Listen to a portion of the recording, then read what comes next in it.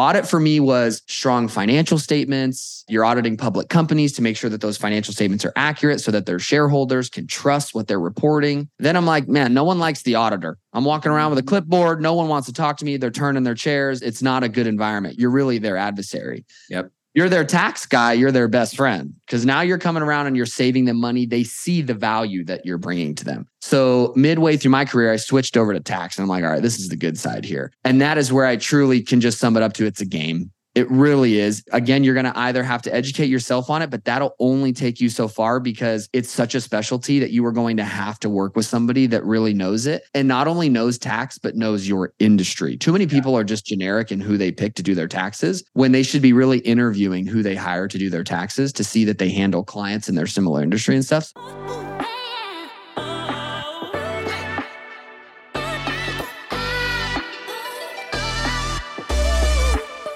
I'm excited to welcome into the show Matt Bontrager from TrueBooks. How we doing, brother? Good, man. I'm happy to be here. Well, I don't know too many people that can make accounting and CPA work cool and fun and interesting, but you've found a way to do it, brother. So I'm excited for the conversation today. And, I think a lot of people are always focused on making more money versus how to save more of it and be as strategic with that as possible and how important that is as a business owner and just as an individual that's making money in general. So we got a lot to unpack today, but for those that don't know who you are and kind of how TrueBooks came to be, where it all started, maybe take us back a little bit. Yeah. So a little bit about me. I'm a CPA, born and raised in Vegas. I'm in the thick of being a dad right now, too. I have 3 young kids. I have a 4-year-old and twin 2-year-olds. But I took the pretty traditional path. I went to college, tried to do the pro baseball thing. That did not work. So I was like, all right, I got to get something in school that makes sense. So I really was drawn towards accounting and business, and I just love the flow of money. I'd worked at a bank at the time. I worked at Wells Fargo. And then, so went into accounting. In accounting, they preach that you go to the big 4. So you just try to land at one of the big 4 accounting firms. I ended up doing that. And then I always stayed as an accountant. You can choose, you can go industry or you can go public. Public, I like because you're servicing a multitude of clients. You're not sitting on one client. If you go industry, you're like, for Vegas, you're going to go to Caesars or MGM and sit in the back and be like a revenue auditor or something. Yep. And so, good pay, but just not the best environment, I think, to be in. So I stayed in public. And then after leaving Deloitte over at the Big 4, still stayed in public and worked at other firms and got a variety of just experience in other industries. And then I was slowly when you're an accountant and you want to show any sort of sign of doing it on your own, you slowly moonlight and will grab clients on the side, doing their bookkeeping work, their tax work, if they don't want to go with the firm that you're obviously at. So I was doing that. And come 2018, Ryan Pineda, he was a local real estate investor here in Vegas, was posting online that he needed a bookkeeper. And I'm like, oh, dude, this is easy. So I DM'd him and actually didn't get a hold of him the first time. And then after just being persistent with it, we ended up trying to meet. That fell through. Then ended up meeting with him and his sister, his COO. And then things went great. So then I was his bookkeeper. And then things quickly progressed to me doing their tax work as well. And then he owned a brokerage at the time, and we were at one of his like Q3 and parties or something. And this had to be like Q3 of 2019. And I'd made a joke to him like, hey man, we should start a firm together. I'll run the firm as the licensed CPA. You can kind of be the face and help drive business. And he was of course like, okay, let's do it. So then I quit my job December of 2019, started the firm 2020. I was a little nervous, right? I just had my first son in 2019 in May. So I'm like, oh man, accountants are very risk adverse. So if you look at my path, I went to college. I got a solid just W-2 role. I was consistently working my way up this ladder, was just now in the management range. I was making probably close to 90 grand. So things were going well. And then just kind of jumped off the cliff in 2020. And it's been a wild ride since. We're going on our 4th year. And I just heard that stat the other day where they say 90% of businesses fail within the first 10 years. And I'm like, oh my gosh, I felt like I've made it through some sort of thick time, but I'm like, I'm still a newbie, dude, 4 years in. So anyways, that's a fast forward path of kind of where I've gotten. And then recently I've really tried to grasp onto social because I agree with what you're saying. Most accountants, I think, are just really dry. And it is, we're dealing with dry concepts, really just boring legal jargon. But if you can bring some sort of, I don't know, candor to it and make it not seem so boring, and then really show people how it helps them, I think they really like it, and are attracted to it. So that's kind of my fast forward of where I'm at now. So now I'm in the thick of it, growing the firm. That's I love it, man.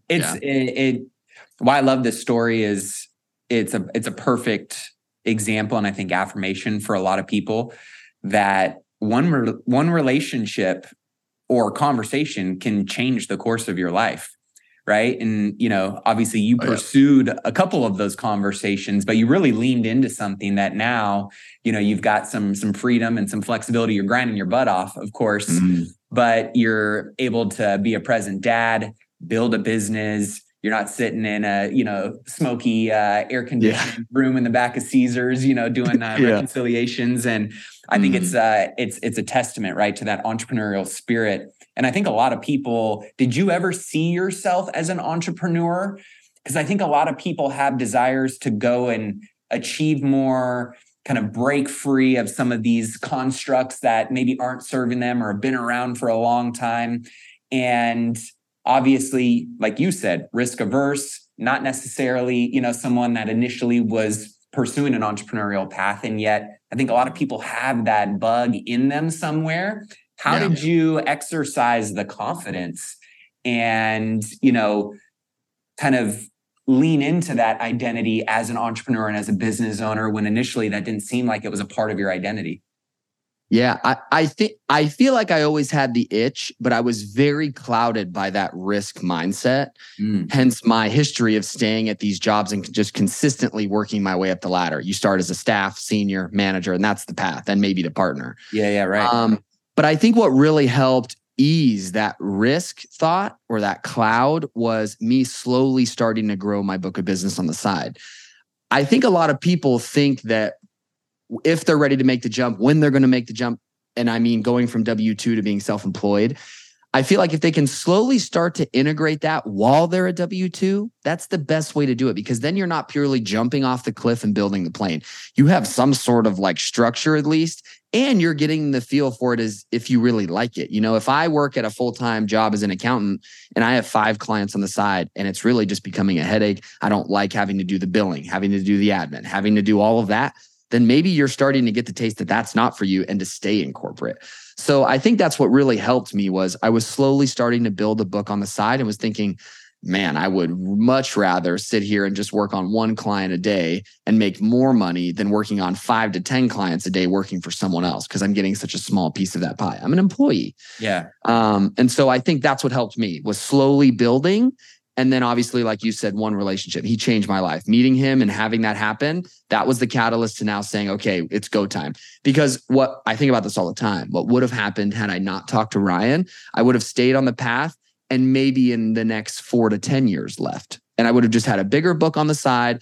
And then I would have, my book for context was maybe 40 grand worth of tax and accounting work before I left. Yep. I probably would have built it to 80 to 120 and then left and just had a little bit more of a cushion. So, but I'll never know. I don't know. So that's where you're right. One conversation completely changed my life. And that's where I'll always forever be grateful for that. That was huge for me. And it sounds like obviously I was going to say, what do you say to the person that, is concerned about taking the risk? And you kind of talked about it, right? Kind of mitigating that risk along the way before really taking the leap. But I think also there's something in this story that I really love, which is a lot of people just want to have the lion's share for themselves and do it by themselves. And I always love the quote of, if you want to go further, faster, right? You do it with a team.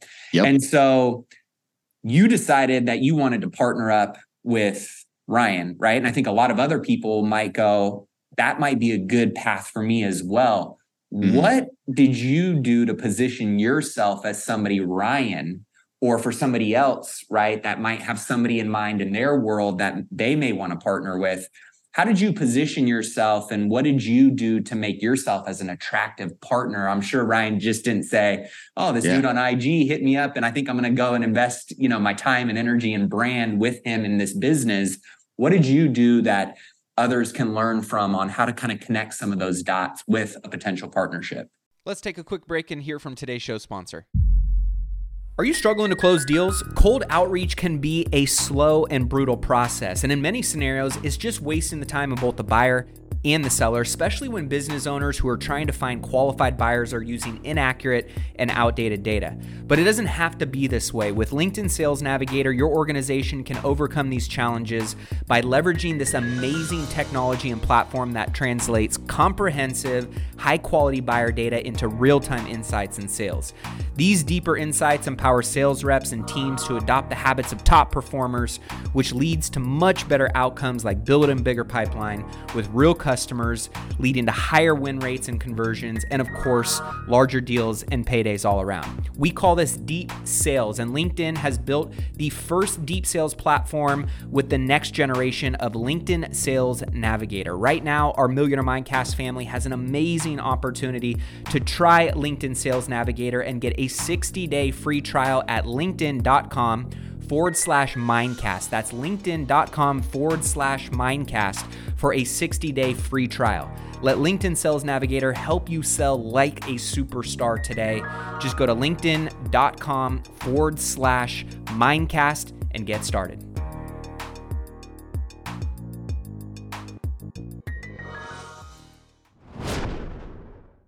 Yeah, dude, that makes me want to go 5 different ways. But so this is a really good example. Ryan and I were the perfect definition of I made up what he didn't have and he made up what I didn't have. He had eyeballs and influence and network. I had brains, back end, and operations. So we truly were not running over each other's lanes when we were working together. He was simply sending the business to the firm. I was handling the business. So I think what really helped Ryan decide to go into this with me was he was already a client of mine before. So he could see my expertise for being an accountant, for being a bookkeeper. So he's probably thinking in his head, man, I'm getting really good service from him. I know other people need it. He was a real estate investor, knew a lot of people in the real estate space. That's our space. And so he obviously is thinking, I get hit up for people all the time that are asking me who my CPA is.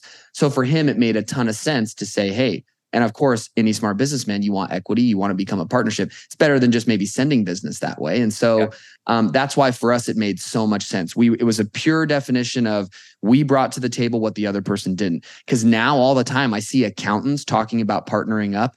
And what do I see? They both don't like sales and they're both back-end ops people. And I'm like, well, what, you're just going to run your own businesses together, but there's really no need when you think about what you're doing. You're going to be doing the same work. So I think making sure that you're truly making up for what that other person is lacking. And again, me personally, and this could work with anybody, if you're good at something and you find one of your clients and your client can bring to you, for my example, eyeballs and network, then that's why it made sense, because they got a taste for how good I was, we'll say. And then now there's a business opportunity for them because they have the network and the influence and they can send it to me to do.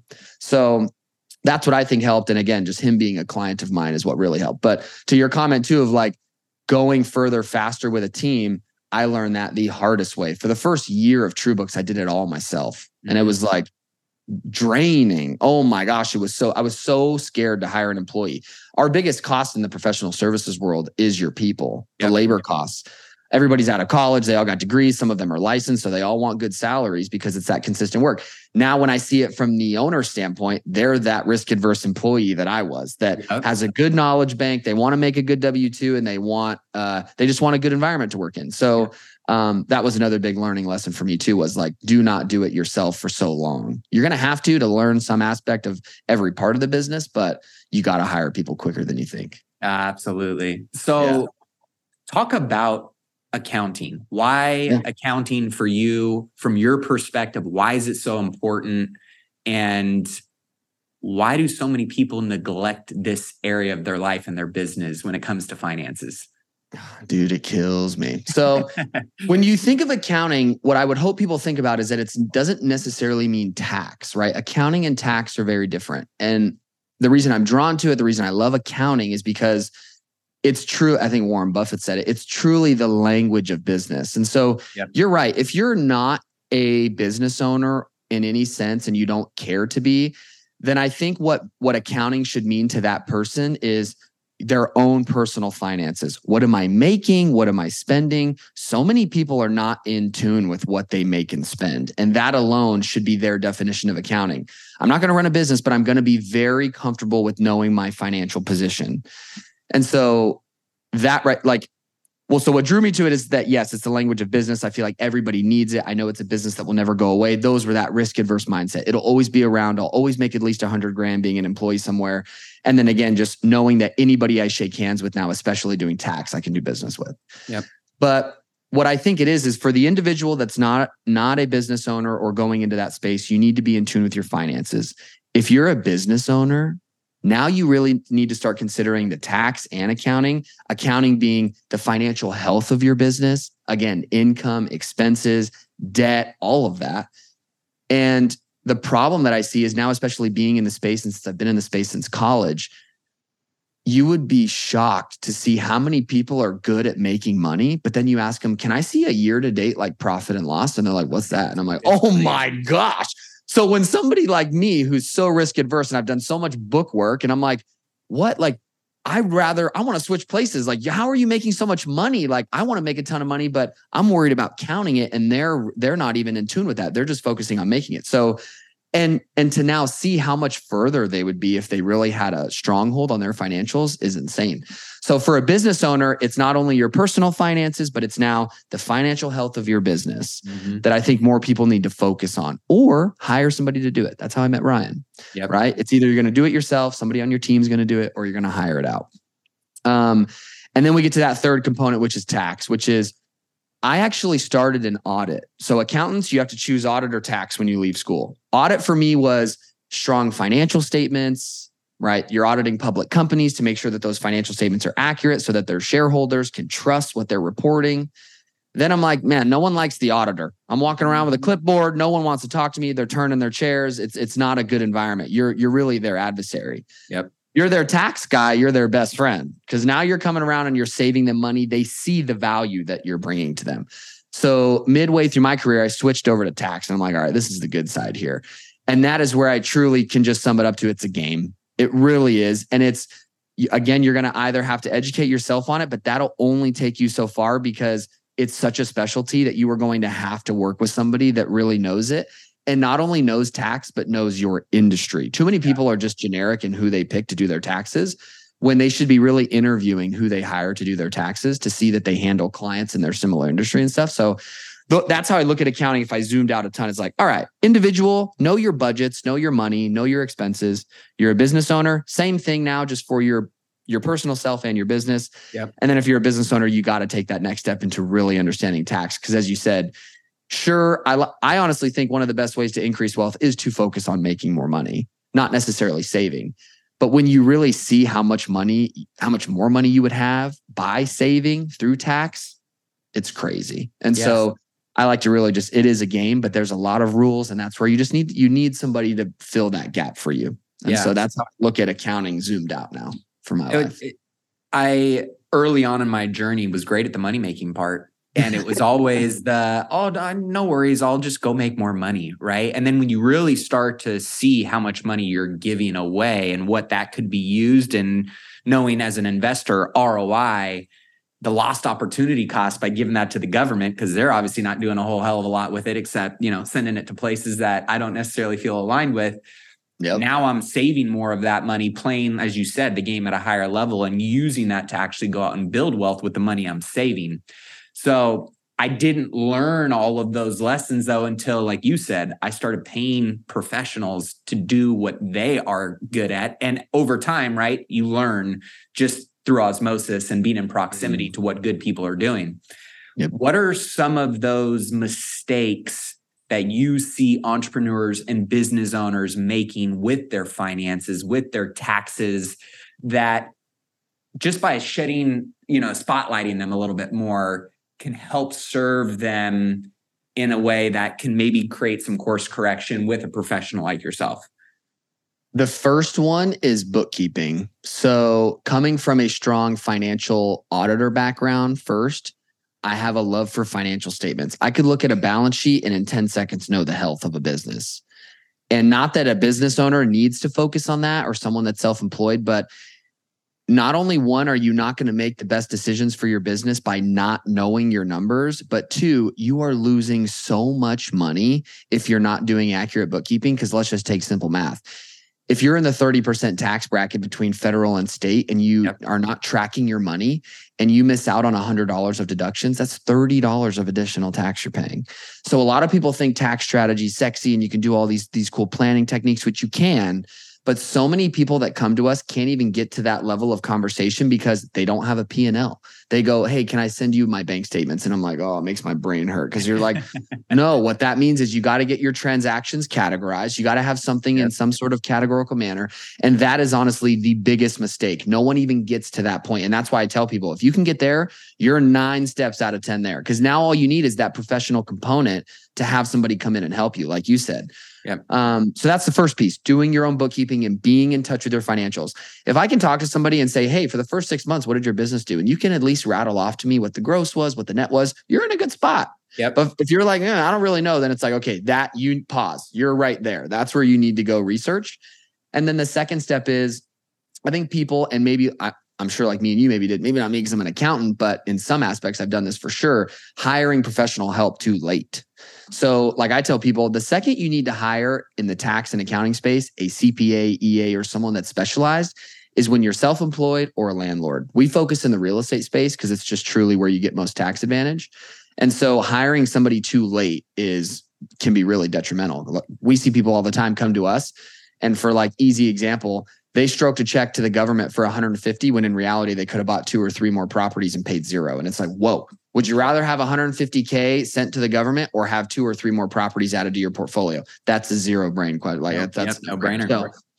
So that's where those are my 2, honestly. And it's every stage talk I do, anything I do when I'm networking, I always roundhouse it back to accounting. Because again, tax is cool, but there's only so much you can talk to about tax because really that's our job on the back end. I'm not going to bore the client with what they need to do, but it's the accounting, and it's like, you're going to hire somebody, you're going to do it yourself. You need to do your accounting, and you will be not only refreshed with what you see and feel much more in tune with your business, but you're going to you save a ton of money, a ton of money. Yeah.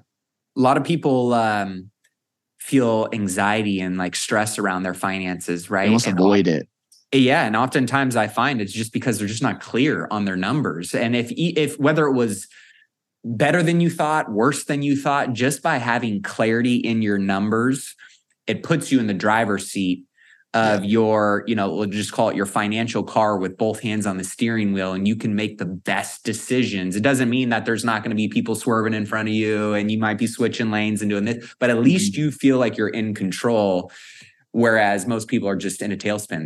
They can't wrap their heads around their finances. And I remember one of my very first mentors said, there's many things that you can and should delegate in your business, but the one thing that you should commit to mastering over the course of your entrepreneurial or business journey is understanding your P&L and your balance sheet at a really high level. So you talked about how you look at things, right? As a pro, I know you've looked at so many P&Ls and balance sheets and, cash flow projections and budgets. Talk about how you look at those and how do you kind of dissect going through a P&L and a balance sheet, and maybe just keep it high level 101 for somebody that maybe hasn't looked at a P&L and a balance sheet before, but there are certain areas of those statements, right, that are important to spotlight and look at, and what do they tell you? Yeah. So we're going to talk 2 main statements. Any time you talk financial statements, the main 2 are a balance sheet and a profit and loss. Profit and loss, I immediately am scanning for, does the presentation look right? Do I have my income and revenue up top, then my expenses, and then my net income? My eyeballs immediately go to net income. Are we in the red or are we in the black? I still like to say green, but I get why they say black. But right, so am I in the red or the black? Am I making money or am I losing money? That's my first, okay. Yep. Then I start to eyeball, does anything stick out that just looks abnormal? Are one of my balances 10x of something else? Because then I'm kind of leaning towards, is the accounting done wrong? I'm trying to look for quick mistakes. Yep. But really it's presentation, income, expenses, net income. That's simple. And again, if business owners just looked at that, they'd be so much further ahead. So that's the P&L. But the real health of a business is on the balance sheet. And so that's why I always say to accountants, like, a good accountant when they want to see the balance sheet first or can analyze a balance sheet.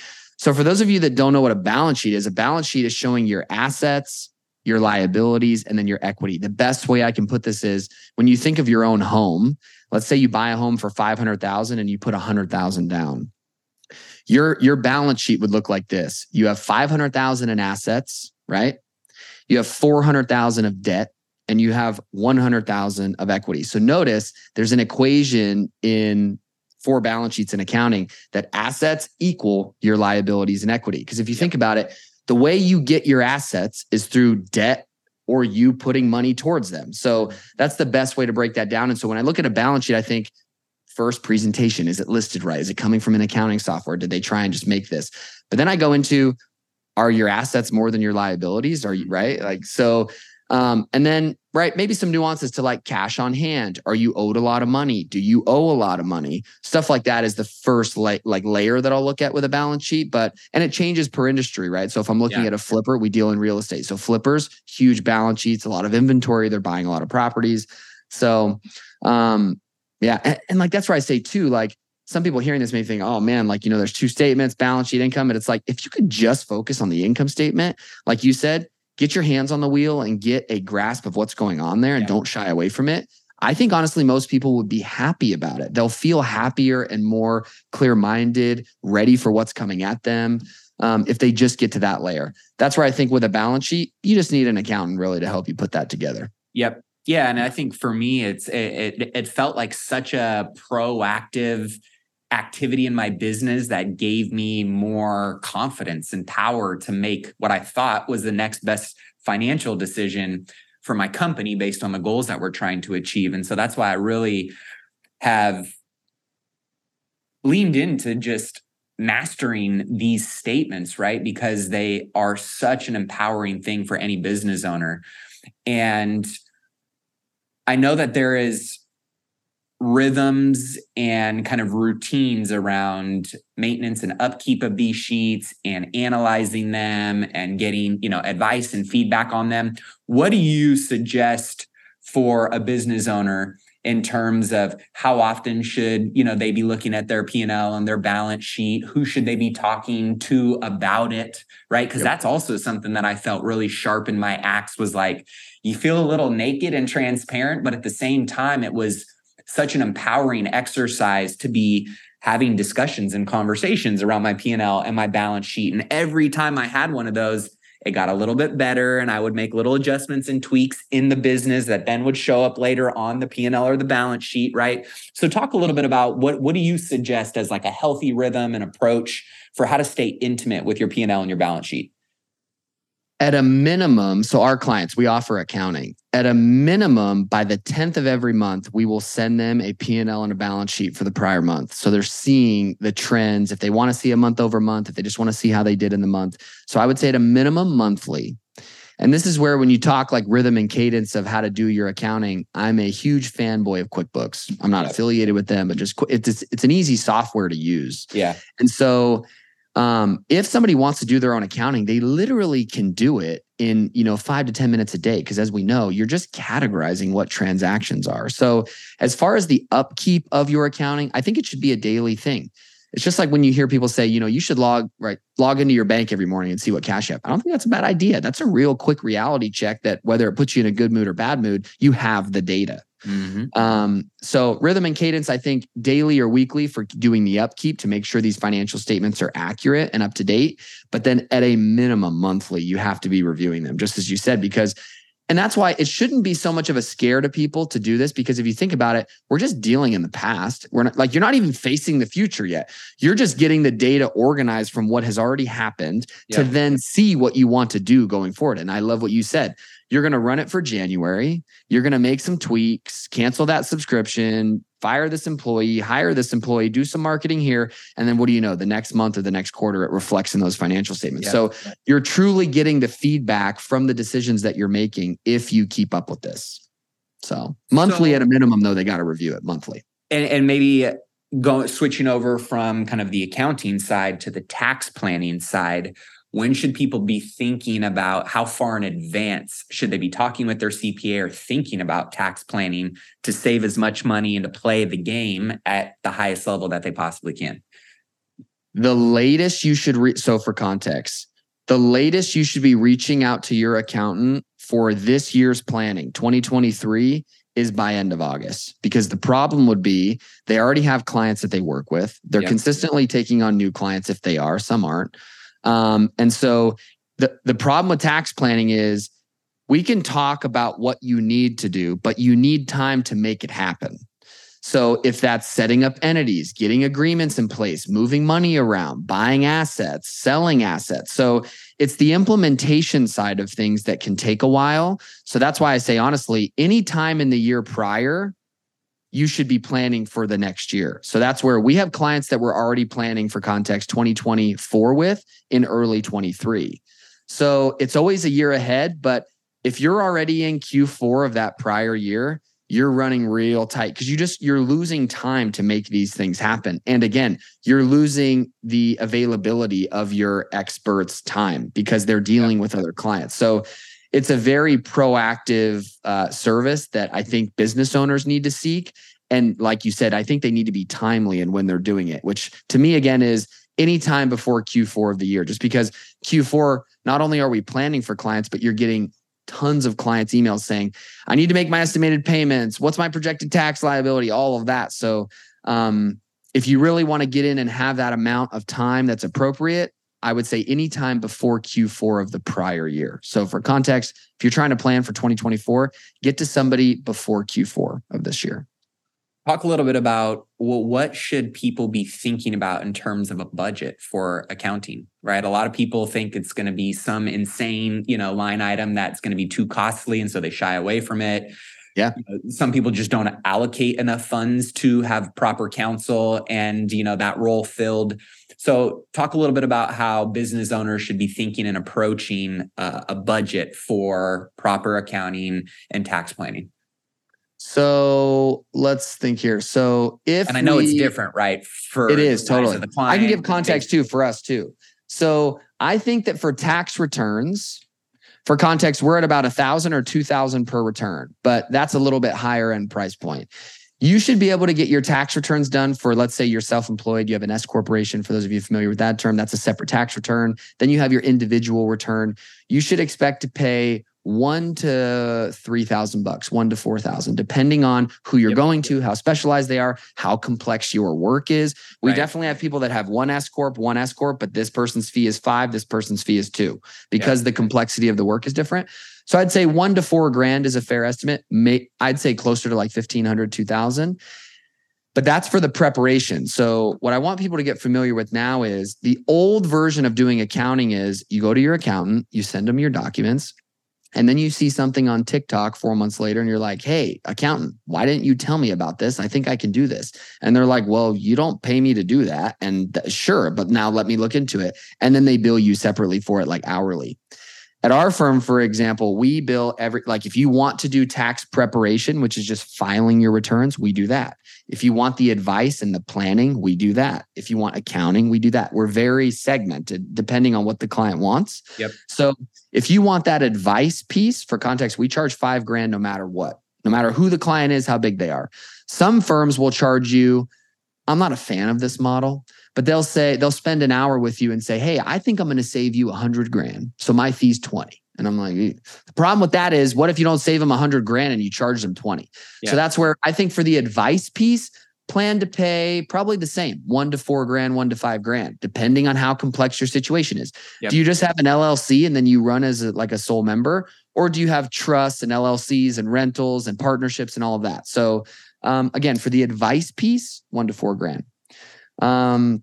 So let's say in reality for the tax preparation and advice, you're probably around $3,000 in, $3,000 to $4,000 in. And then if you want accounting, this is where it's usually a monthly service. You pay monthly. They deliver financial statements to you. And then you also should be able to have a call with them every month. Go over your financials, make sure that they're accurate, make sure that they're coding things correctly where you want them.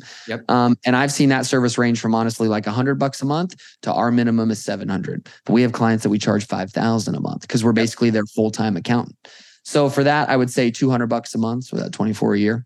I love it. So yeah. So $2,400 a year for your accounting. And I'd say maybe $3,000 to $5,000 for your tax work and I would say you're an okay sized business at that point. You're not a lemonade stand to get that right. work, So you're running, a business that could be doing a couple $100,000 in revenue. You even have an employee or two. So when I think, like you said, I think a lot of people that run a mid-sized business, $100,000 to $500,000 in revenue, maybe they're thinking they're going to shell out $10,000 to $30,000 for accounting work, which they're not. And let's keep in mind all of that work that you're paying for. So let's say it's a total of $5,000 to $7,000 should save you 20 plus.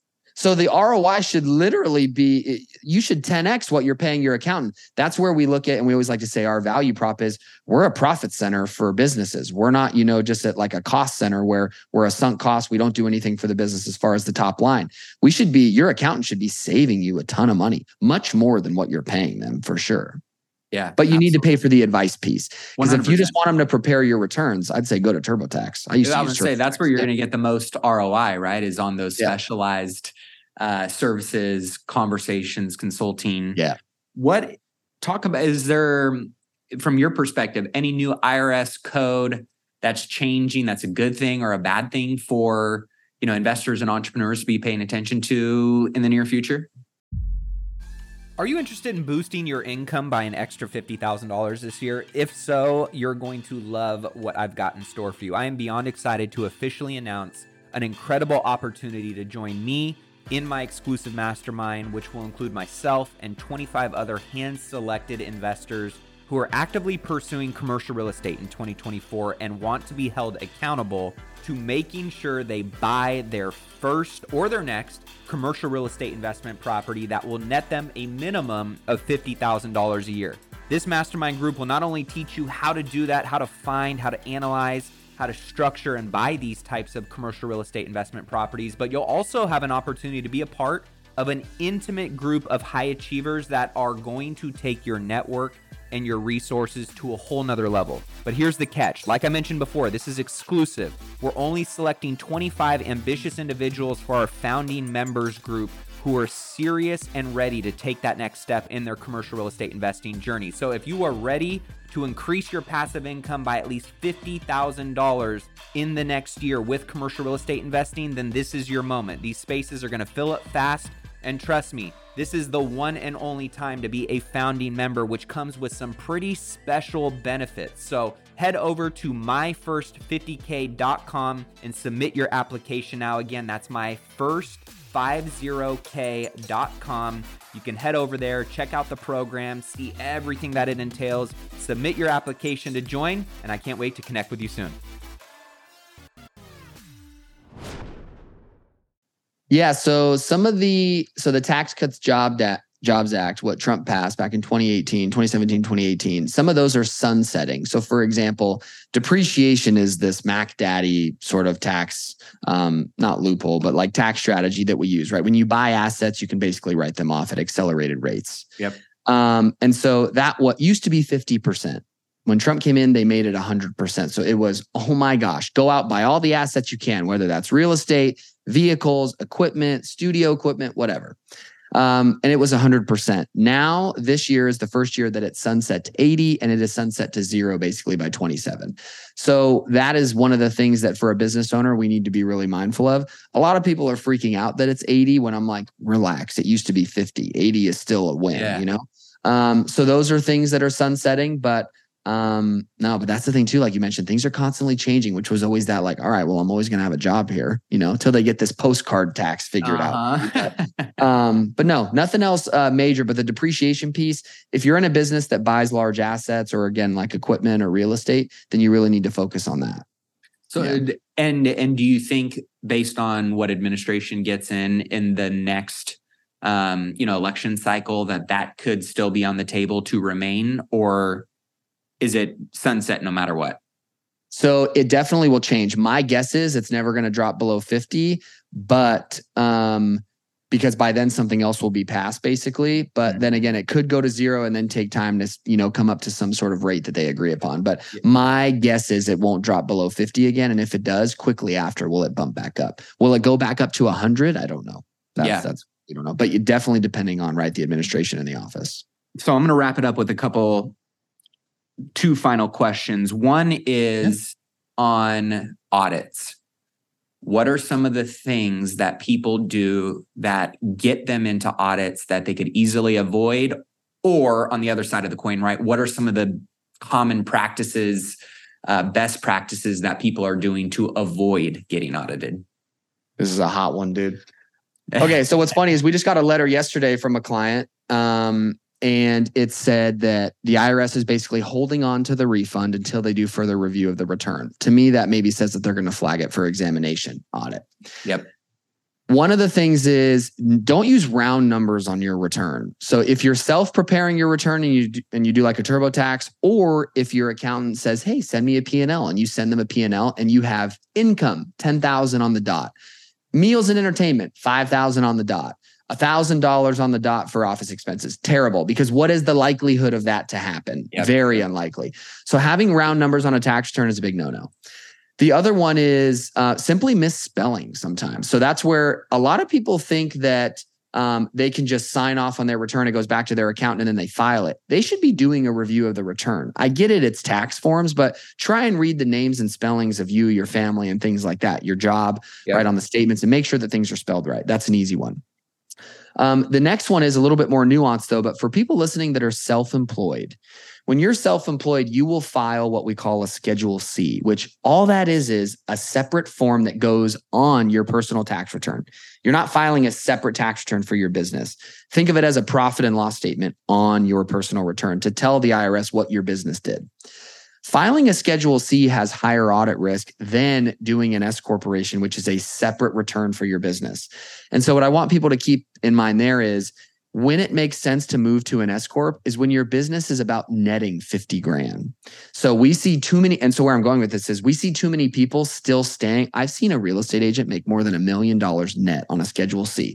Not only is it crushing him tax wise, just like from a bad tax perspective, huge audit risk though to run a business. Schedule C, I like to say, it's like lemonade stand style. You're small business, you're small, you're just starting out. You're maybe a photographer that does it kind of part-time. So I would say when you're at that 50K net income mark, go talk to your accountant or your CPA and say, hey, is it time for me to be an S corporation? Because that is another big high audit risk, is that you just have too much business activity on a personal return.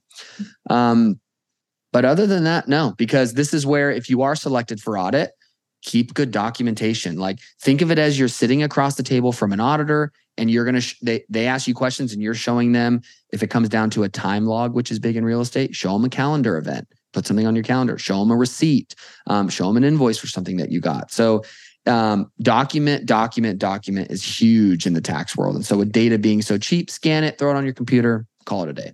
Love it. So those are kind of my biggest tips, because those are honestly where most of them are drawn from. If you're getting audited for something usually other than that, it's a little bit more complex that maybe ends up being fine. It just looks quirky to the IRS. And so that's where your CPA comes right alongside with you. They help you fight it and then you go through it. So some easy, great tips there on how to avoid audit and maybe some good best practices. And as we wrap up, I'd love to know what you believe are some of the best proven kind of tax loopholes that are bread and butter. People should be consistently looking at taking advantage of these, and they aren't. Okay, so we're going to cover one. It was the one that I posted on Instagram and got me like this huge, it was like my mini viral post. And there we go. So, and it's a great strategy. So I'm going to try to sum this up as easy as I can. So real estate, prior to this loophole, you had to be full-time in the business of real estate to really maximize the benefits. And the overall strategy is this: I'm going to buy real estate over here. And on paper, real estate loses money because of depreciation. So what I mean by that is you have your income, your expenses, your property taxes, all of that. And then let's say you cash flow about $3,000 on a property. But then you get depreciation expense, which could be $200,000. So if you hit that depreciation expense on that P&L, that's an expense. It's going to drive you to, let's say, a loss of $200,000. So on paper, you're losing $200,000, but you really cash flowed like, let's say, $3,000. Yep. So I have this huge loss over here of $200,000. The ideal strategy is, hey, I'm a manager at a department store. I run a small business, but I made $200,000 over here, right? And the ultimate strategy is to get those to net out to where you pay zero, because now I've made two, I've lost two, and I get to net those. Prior to this loophole, you had to jump through a lot of hoops to get that net to happen, or else it's impossible. Now, what it has allowed people to do is people like me who are not full-time in real estate. I work with real estate investors, but I'm not considered what is a real estate professional. Yep. So here's the strategy. If you buy short-term rentals, which is defined by having a rental property that has an average rental period of 7 days or less, okay, you are what is considered to be not a rental property by IRS definition. So you're not hit with those same rules. So as long as I buy a property that is short-term rented for less than 7 days on average, and this is the and it's not an or, it's an and. I have to do both. All the TikTokers forget this one. Mm-hmm. You have to materially participate in the property, which means you have to manage it. You can't hire a property manager. I know it sucks, but for the first year, though, you're getting crazy tax benefits. So this is where that's the trade-off. You're managing it. You're furnishing it. You're maybe not cleaning it. You can hire a cleaner, but you're going to furnish it. You're going to buy it. You're going to list it on Airbnb. You're going to manage the bookings. And that exact strategy could happen, which you could buy a $500,000 property and on paper lose 50 to 150 grand. So think about that. If you're a W-2 employee at 80 grand, you're usually going to get a refund for $1,000 or $2,000. Yeah. You go out, you buy a short-term rental. You now lost 50 grand on paper. Well, you made 80, you lost 50. Now I only made 30 grand on paper. And my refund that was normally 1,000 is 6,000. So just something like that. Yeah, could be huge for. And so again, prior to this little loophole, they call it the short-term rental loophole. You had to be full-time in real estate to make that happen. Just to drop out some names like Kiyosaki's, Cardone's, Trump's. That's what they're doing. That's the game of real estate. And so it allows people now that are not full-time in real estate to do that. And so that's the biggest strategy out now. And do I think that will be ended? Like that will be overturned? Yes. Because it's not what it's intended to be by the IRS. So when they catch on to it, which they will, it'll switch, I think. Yep. So that's just one example, right? There's so many different loopholes out there, and having an expert like Matt on your team is obviously a key way of, taking advantage of those. So Matt, I know we only scratched the surface, brother. That being said, I know a lot of people are probably going to want to check out True Books. They're going to want to follow you, maybe your viral moment on TikTok and in the future ones that I know are coming. And reach out to you guys, learn more about you, your services, all of that. Where's the best place for them to do that? So Instagram, I'm still pretty heavy on Instagram, and I'm in my own DMs, and that's at Matt Bontrager. And then if you want to check out services and just really how we work, that's our website, truebookcpa.com. Cool. And we'll link all of that up in the show notes, millionaireMindcast.com on Matt's episode. Matt, thanks for coming on the show, man. Hey, thanks, man. I loved it. Well, that wraps up this week's episode. Hopefully you guys enjoyed that interview. And if you did, all I ask is that you take 2 minutes and leave a review in iTunes, where by doing so, you're also going to get entered in to win a $100 gift card. Don't forget to share this episode out with somebody else that may need to hear it or may get some value from what was talked about in today's interview. And for those of you who are really looking to accelerate your wealth building journey, you want to unlock more financial freedom, you want to get more time back, or maybe you just want to level up your life, your business, your finances, be sure to head over to millionaireMindcast.com and check out all the amazing products and resources that we have for our Millionaire Mindcast family, whether that's one-on-one coaching with me, mastermind events, downloads and checklists, the Rich Life Planner for those of you looking to take your goal setting and productivity to the next level. We've got all kinds of great, valuable tools. So be sure to check those out at millionaireMindcast.com. And last but not least, if you're not on my weekly text letter and you want to be the first to know of exclusive updates and offers in addition to behind the scenes access to a lot of the stuff that I'm doing, that I'm investing in, be sure to join by texting the word notes to 844-447-1555. With that being said, thanks for listening today. Until next time, keep investing in yourself and your wealth on your march to $1 million and beyond. Cheers, my friends.